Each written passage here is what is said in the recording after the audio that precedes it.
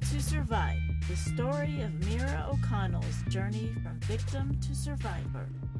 Episode 1, the day that my life would forever change. This episode is brought to you by Warrior Workshops by Mira O'Connell, a half-day empowerment workshop where all participants will come away with a greater sense of power and control over their own personal safety and learn useful techniques for crime prevention as well as how to use self-defense tools. Learn more today by going to my website, www.thewilltosurvive.com. That's thewillnumber2survive.com. Hi, this is Mira O'Connell, and I'm here to tell you about my story. A story about finding strength and courage that I never knew existed, and about resilience and how I reclaimed my life. During the summer of 2002, I was a newly divorced single mother of an almost 4-year-old. I got approved to purchase my very first home, and it was very exciting to me. It served as a symbol of independence and also signified the beginning of a new chapter of my life. I began searching for homes in the Northeast Heights, in middle-class neighborhoods of Albuquerque, New Mexico.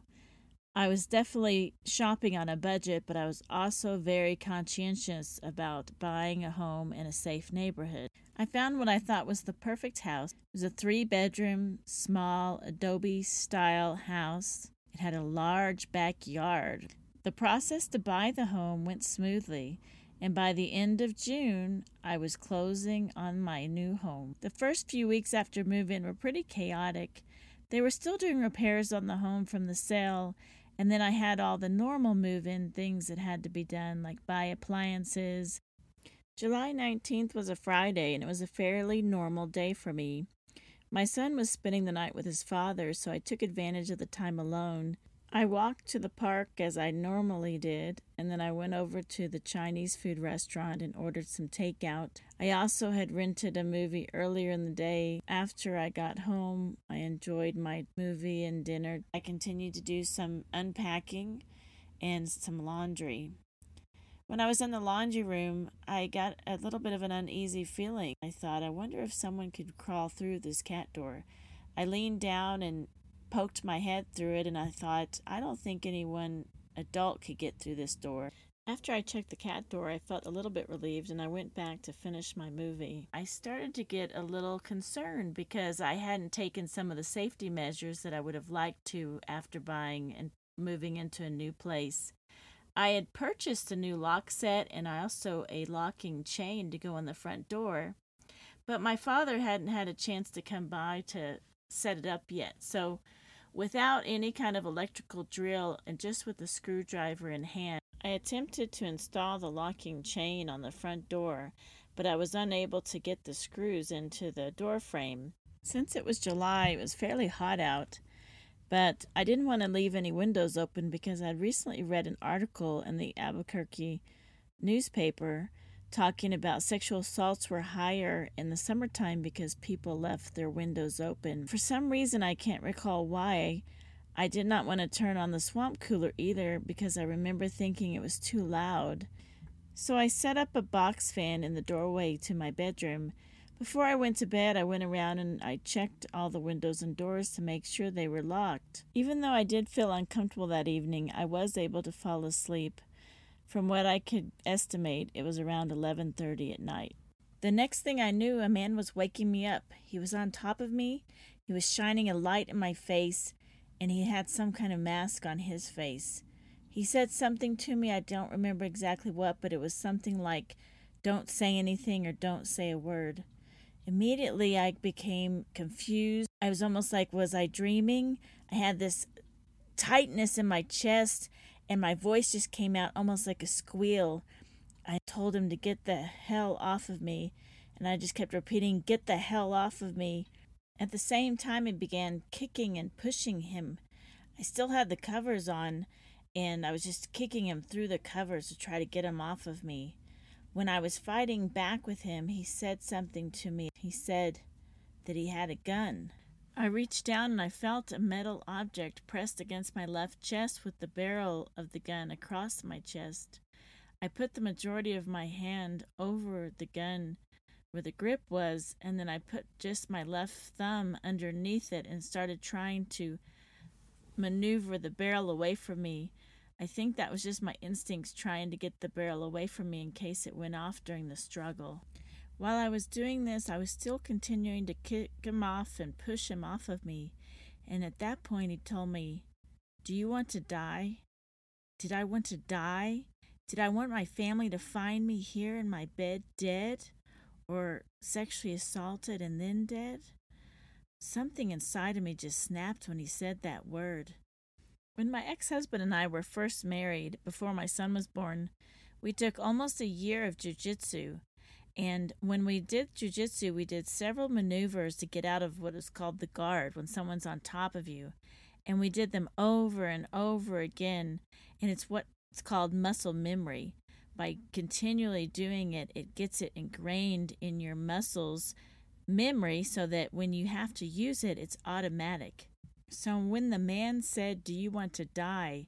I had this huge surge of adrenaline, and my self-preservation and survival instincts kicked in as well. I don't remember thinking anything during the incident. I just remember acting, and those muscle memories kicked in, and so I took action. I did this maneuver that I didn't even know that I remembered. I posted my left foot, and then I took my right foot and I placed it on his hip socket.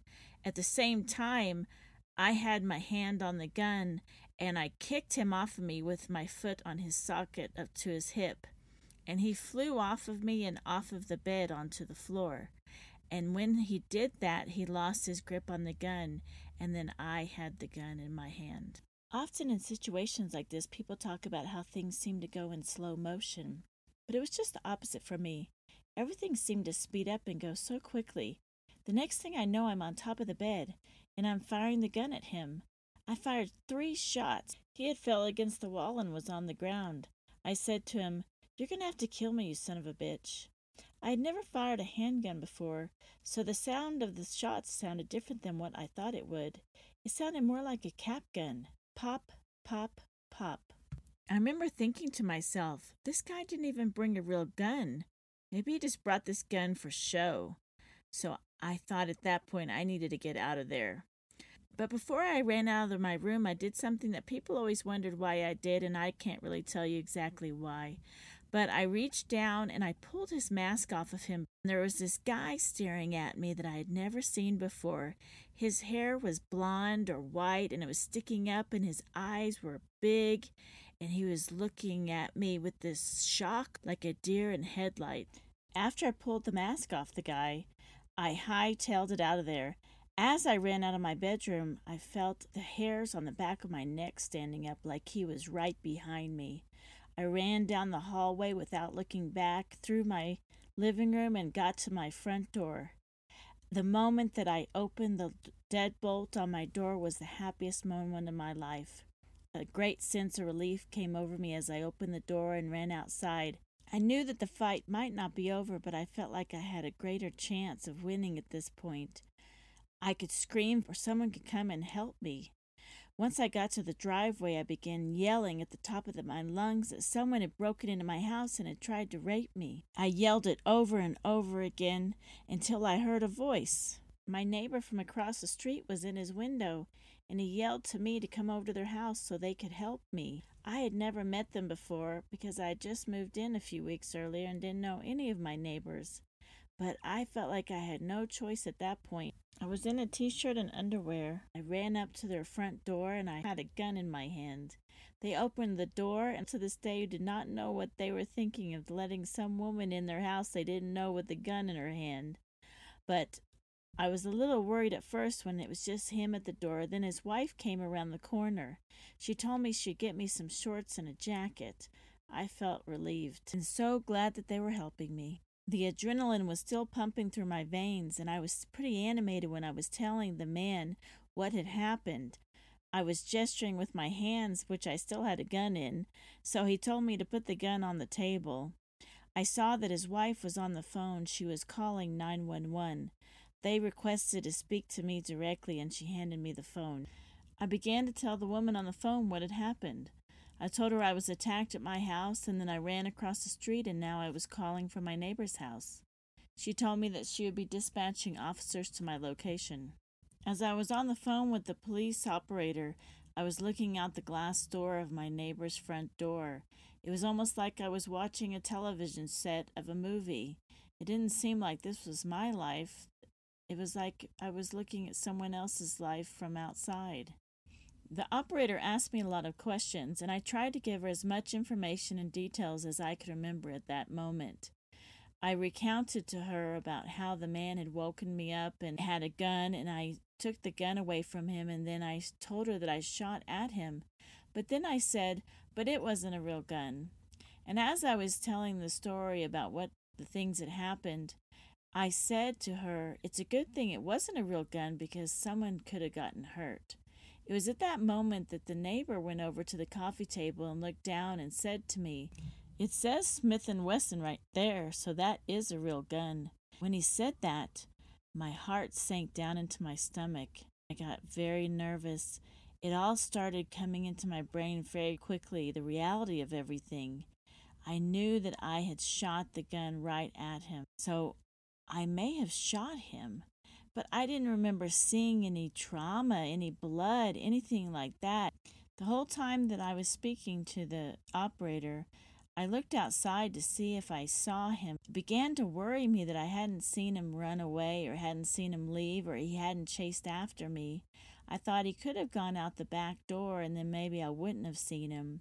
I relayed all that information to the operator that I hadn't actually seen him exit the house at this point. As we were speaking, I was a little nervous, and so was my neighbors, that maybe he would come over to the house and try to finish the job that he had started, but we never saw any sign of him. The operator told me I needed to stay on the line until the police officers showed up. One car arrived, and then a few minutes later a second police car arrived. But they didn't park in front of the house, they parked just to the south of it. As I saw them walking up, I saw that one of the officers was a woman. The police officers came to the front door, and I began telling them about what had happened. They seemed to not have gotten a lot of the information I had already told the 911 operator. When I told them how I shot at the guy and that he may still be over at my house, they were very confused about whose house I was at, so I had to explain to them that this was my neighbor's house and I lived across the street. It was at that point that the officers went across the street to my house. We, of course, stayed at my neighbor's house, and they were gone for quite some time. After a while, the female officer came back over to the house where I was at, and she went to the coffee table and looked at the gun and then took all the bullets out of it. She put the bullets and the gun in a plastic bag and then walked outside and asked me to follow her. We went to the patrol car where she opened up the trunk and placed the bag with the gun inside. She then asked me to sit in the back seat of her car. While I was looking out the window of the police car, I saw that an ambulance pulled up. Paramedics went inside the house, and then they stayed in there for quite some time, and then they came out. Their gurney was empty, and they drove away. That made me very upset. I was worried about what was going to happen. How would the man get medical attention? I knew I had shot at him, and they said it was a real gun, so surely he needed some kind of medical attention. I asked the female officer about it. She seemed to not want to answer my question, and she even kind of put it off for a little bit of time. The lady cop eventually did tell me that I had shot the man and that he had passed away. I got very nervous after that. I didn't know what was going to happen to me. I had never been in trouble with the law before, and other than minor traffic tickets, I had never had police contact. I was never placed in handcuffs, but I sat in the back of the police car for about 3 hours. The officer was very nice to me, and at one point I had to use the restroom, and she escorted me back into my neighbor's house and stood outside while I went to the restroom. As I spent the time in the car, I watched a mini movie unfold in front of me in my neighborhood. It turned into a crime scene. Officers of all varieties showed up. Lots of uniformed officers, but then other officers in regular clothes. They were taking photographs. Some of them were taking notes. They were going in and out of the house. A big white van arrived that was part of the police department's crime scene investigation unit. They put yellow tape all around my house and at both ends of the block. I saw as what I thought were probably detectives knocked on my neighbor's door. At this point, I'm not sure what time of the night it was, but it was well into the wee hours, maybe 2 or 3 in the morning. Many people didn't answer, like my elderly neighbor that lived just to the south of me. I was a little concerned because I knew she was home. I thought, what if he broke into her house as well? But I later found out that she was just sleeping heavily and didn't hear the front door. The female officer came and got me and asked me to go to the crime van. I didn't have any shoes on, so she was very nice to shine the light on the asphalt as I walked in my bare feet. I went up the steps of the van. There was a woman in the van. She didn't look like a police officer. She had cargo pants and a camera around her neck, but I later found out that she was a field investigator. She said she needed to take photographs of me, and she had me turn around and took a photograph shot from each side of my body. I was a little self-conscious, but I was glad that it was a woman that was taking the pictures. The uniformed officer then escorted me back to her patrol car where I stayed for some period of time. I heard her on the phone with her husband telling him that she was not going to be home until late, and it made me think about my ex-husband who was going to be bringing my son this morning to my house. I asked her if I could call my ex-husband, but she said I wasn't allowed to call anyone at this point. The patrol officer went and got a female detective. She was a stereotypical female cop. She had short hair. She was brassy, direct, and to the point. She explained to me what was going to be happening over the next few hours. She also told me that I was unable to talk to anyone, but that she would make a courtesy call to my ex-husband so that he knew not to bring my son over here to the house. I didn't want him to see our house as a crime scene. The female detective left and went and called my ex-husband. I was left in the police car for some time longer and saw where a detective took the man who had let me into his house into an unmarked police car. I assumed they were doing some kind of interview with him. Finally, the female detective took me out of the police car. She told me she was going to take me down to the hospital and get a SANE exam. I found out that stood for Sexual Assault Nurse Exam. I hadn't actually been sexually assaulted. He hadn't actually gotten to that point. But she said it was important to collect all the forensic evidence in cases like this under my fingernails or see if there was any DNA on my body that would help with the case. She took me over to an unmarked police car that was her car, and she drove me to downtown Albuquerque. I was still really nervous at this point and uncertain about what was going to happen to me. As soon as we got in her car, she turned to me and she told me about how proud she was of me. She told me about a case that she had done in her earlier years where a mother of twins had been sexually assaulted right in front of her 2 children and how devastating it was on the woman and on the children. Her words gave me a great sense of relief. I began to realize that they were looking at me as a victim, and they realized that I had protected myself and I had gone through a traumatic event. They weren't treating me like an offender. When we arrived at the Carrie Tingley Hospital where the SANE unit was located, there were 2 women there from the district attorney's office.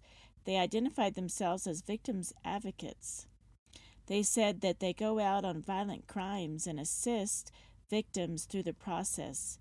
They said in a situation like this, I was a victim, and so they would be with me throughout the rest of the process to help me and give me moral support. The nurse and the detective and I sat in a room, and it was the first time that I really got to tell the story of what had happened, because when the uniformed officers came, they asked me just a few questions before they went over to the other house. After I gave them a brief synopsis of what happened, the nurse began her examination. She identified every mark, every bruise on my body. She measured it, she photographed it, and then she collected hair. She collected anything that was underneath my nails. She also told me that I had to give up all the clothing that I was wearing as evidence. So I went into the other room and put it all in a brown bag, and they gave me new clothing to wear. They also gave me a bag of toiletries, a comb, a toothbrush. The female detective told me that she was going to now take me to the main police station in downtown Albuquerque. The two victim advocate ladies said that they were going to buy me breakfast at McDonald's and bring it to the police station for me. When I got to the main police station, my father was there. He looked very upset and worried. I guess one of the detectives had called him. I think that that's probably one of the worst calls a parent could have. He later told me that it took him about 10 minutes to get to the police station, but he actually lives about 45 minutes away. My dad gave me a big bear hug, but I wasn't allowed to talk to him at all. I told him I would see him afterwards. They introduced me to a male detective. I guess he was actually the main detective, and the female was just the assisting detective on this case. All three of us went back into an interview room, and they tape recorded me, and they also videotape recorded it. They read me my Miranda rights, and I have to say, it was the freakiest thing to ever have happened to you. I got a little bit worried for just a moment. I thought maybe I should not talk to them. Maybe I should get an attorney. And then my reasoning and rationale and sensibility came to me, and I said, I don't have anything to hide, so there's no reason for me to not talk to them and give them the information right now. Throughout the process, the police officers were very respectful to me, and I didn't take it personally, any of the things they were doing in the investigation. I knew that that was just what they had to do for their job. During the interview, the male detective asked me a bunch of questions. He was the main one who asked questions. He asked me about what had happened and all the sequence of events. He also asked me who I was dating at the time. I was dating this guy, and he was out of town. He actually lived in Santa Fe, but he was visiting some family members in Florida during this week. So they wanted to be able to call him and talk to him as well, so I gave them his number. A few things that stuck out in my mind from the interview were he asked me, how did I know that the guy wanted to sexually assault me? And I said, well, you just know, someone waking you up in the middle of the night with a mask on, and you know he's not there just to order Girl Scout cookies. One of the other things I remember that they wanted to know a lot of information about was if I knew the guy. When I pulled the mask off, I didn't recognize him. I had never seen him before that I remembered. They told me his name. They said they found his driver's license in his pants pocket, and they ran him through the registry and found out he was a registered sex offender. The male police detective told me that he wanted me to come back to the station in a few days and give another statement. He said often people who've experienced traumatic events will remember things after a few days. They also wanted to get a few references for me, I guess for character witnesses. I gave them my old neighbor's name, an old co-worker's name. They also wanted my ex-husband's information because they said they were wanting to talk to him as well. After the interview, the two detectives walked me back to the lobby where my father was waiting to take me home. They both gave me their business cards and said to call with any questions. They then told me that I was free to go. As my father and I left the police station, the buildings of downtown Albuquerque began to glow with the dawning of a new day. As the warmth of the sun washed over me, a veil of numbness and disbelief began to settle into my soul, and I realized that my life would never be the same. Thank you for taking the time to listen to my story.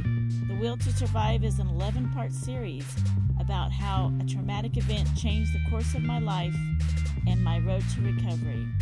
If you'd like to learn more about my story, please visit my website at www.thewilltosurvive.com. That's thewillnumber2survive.com.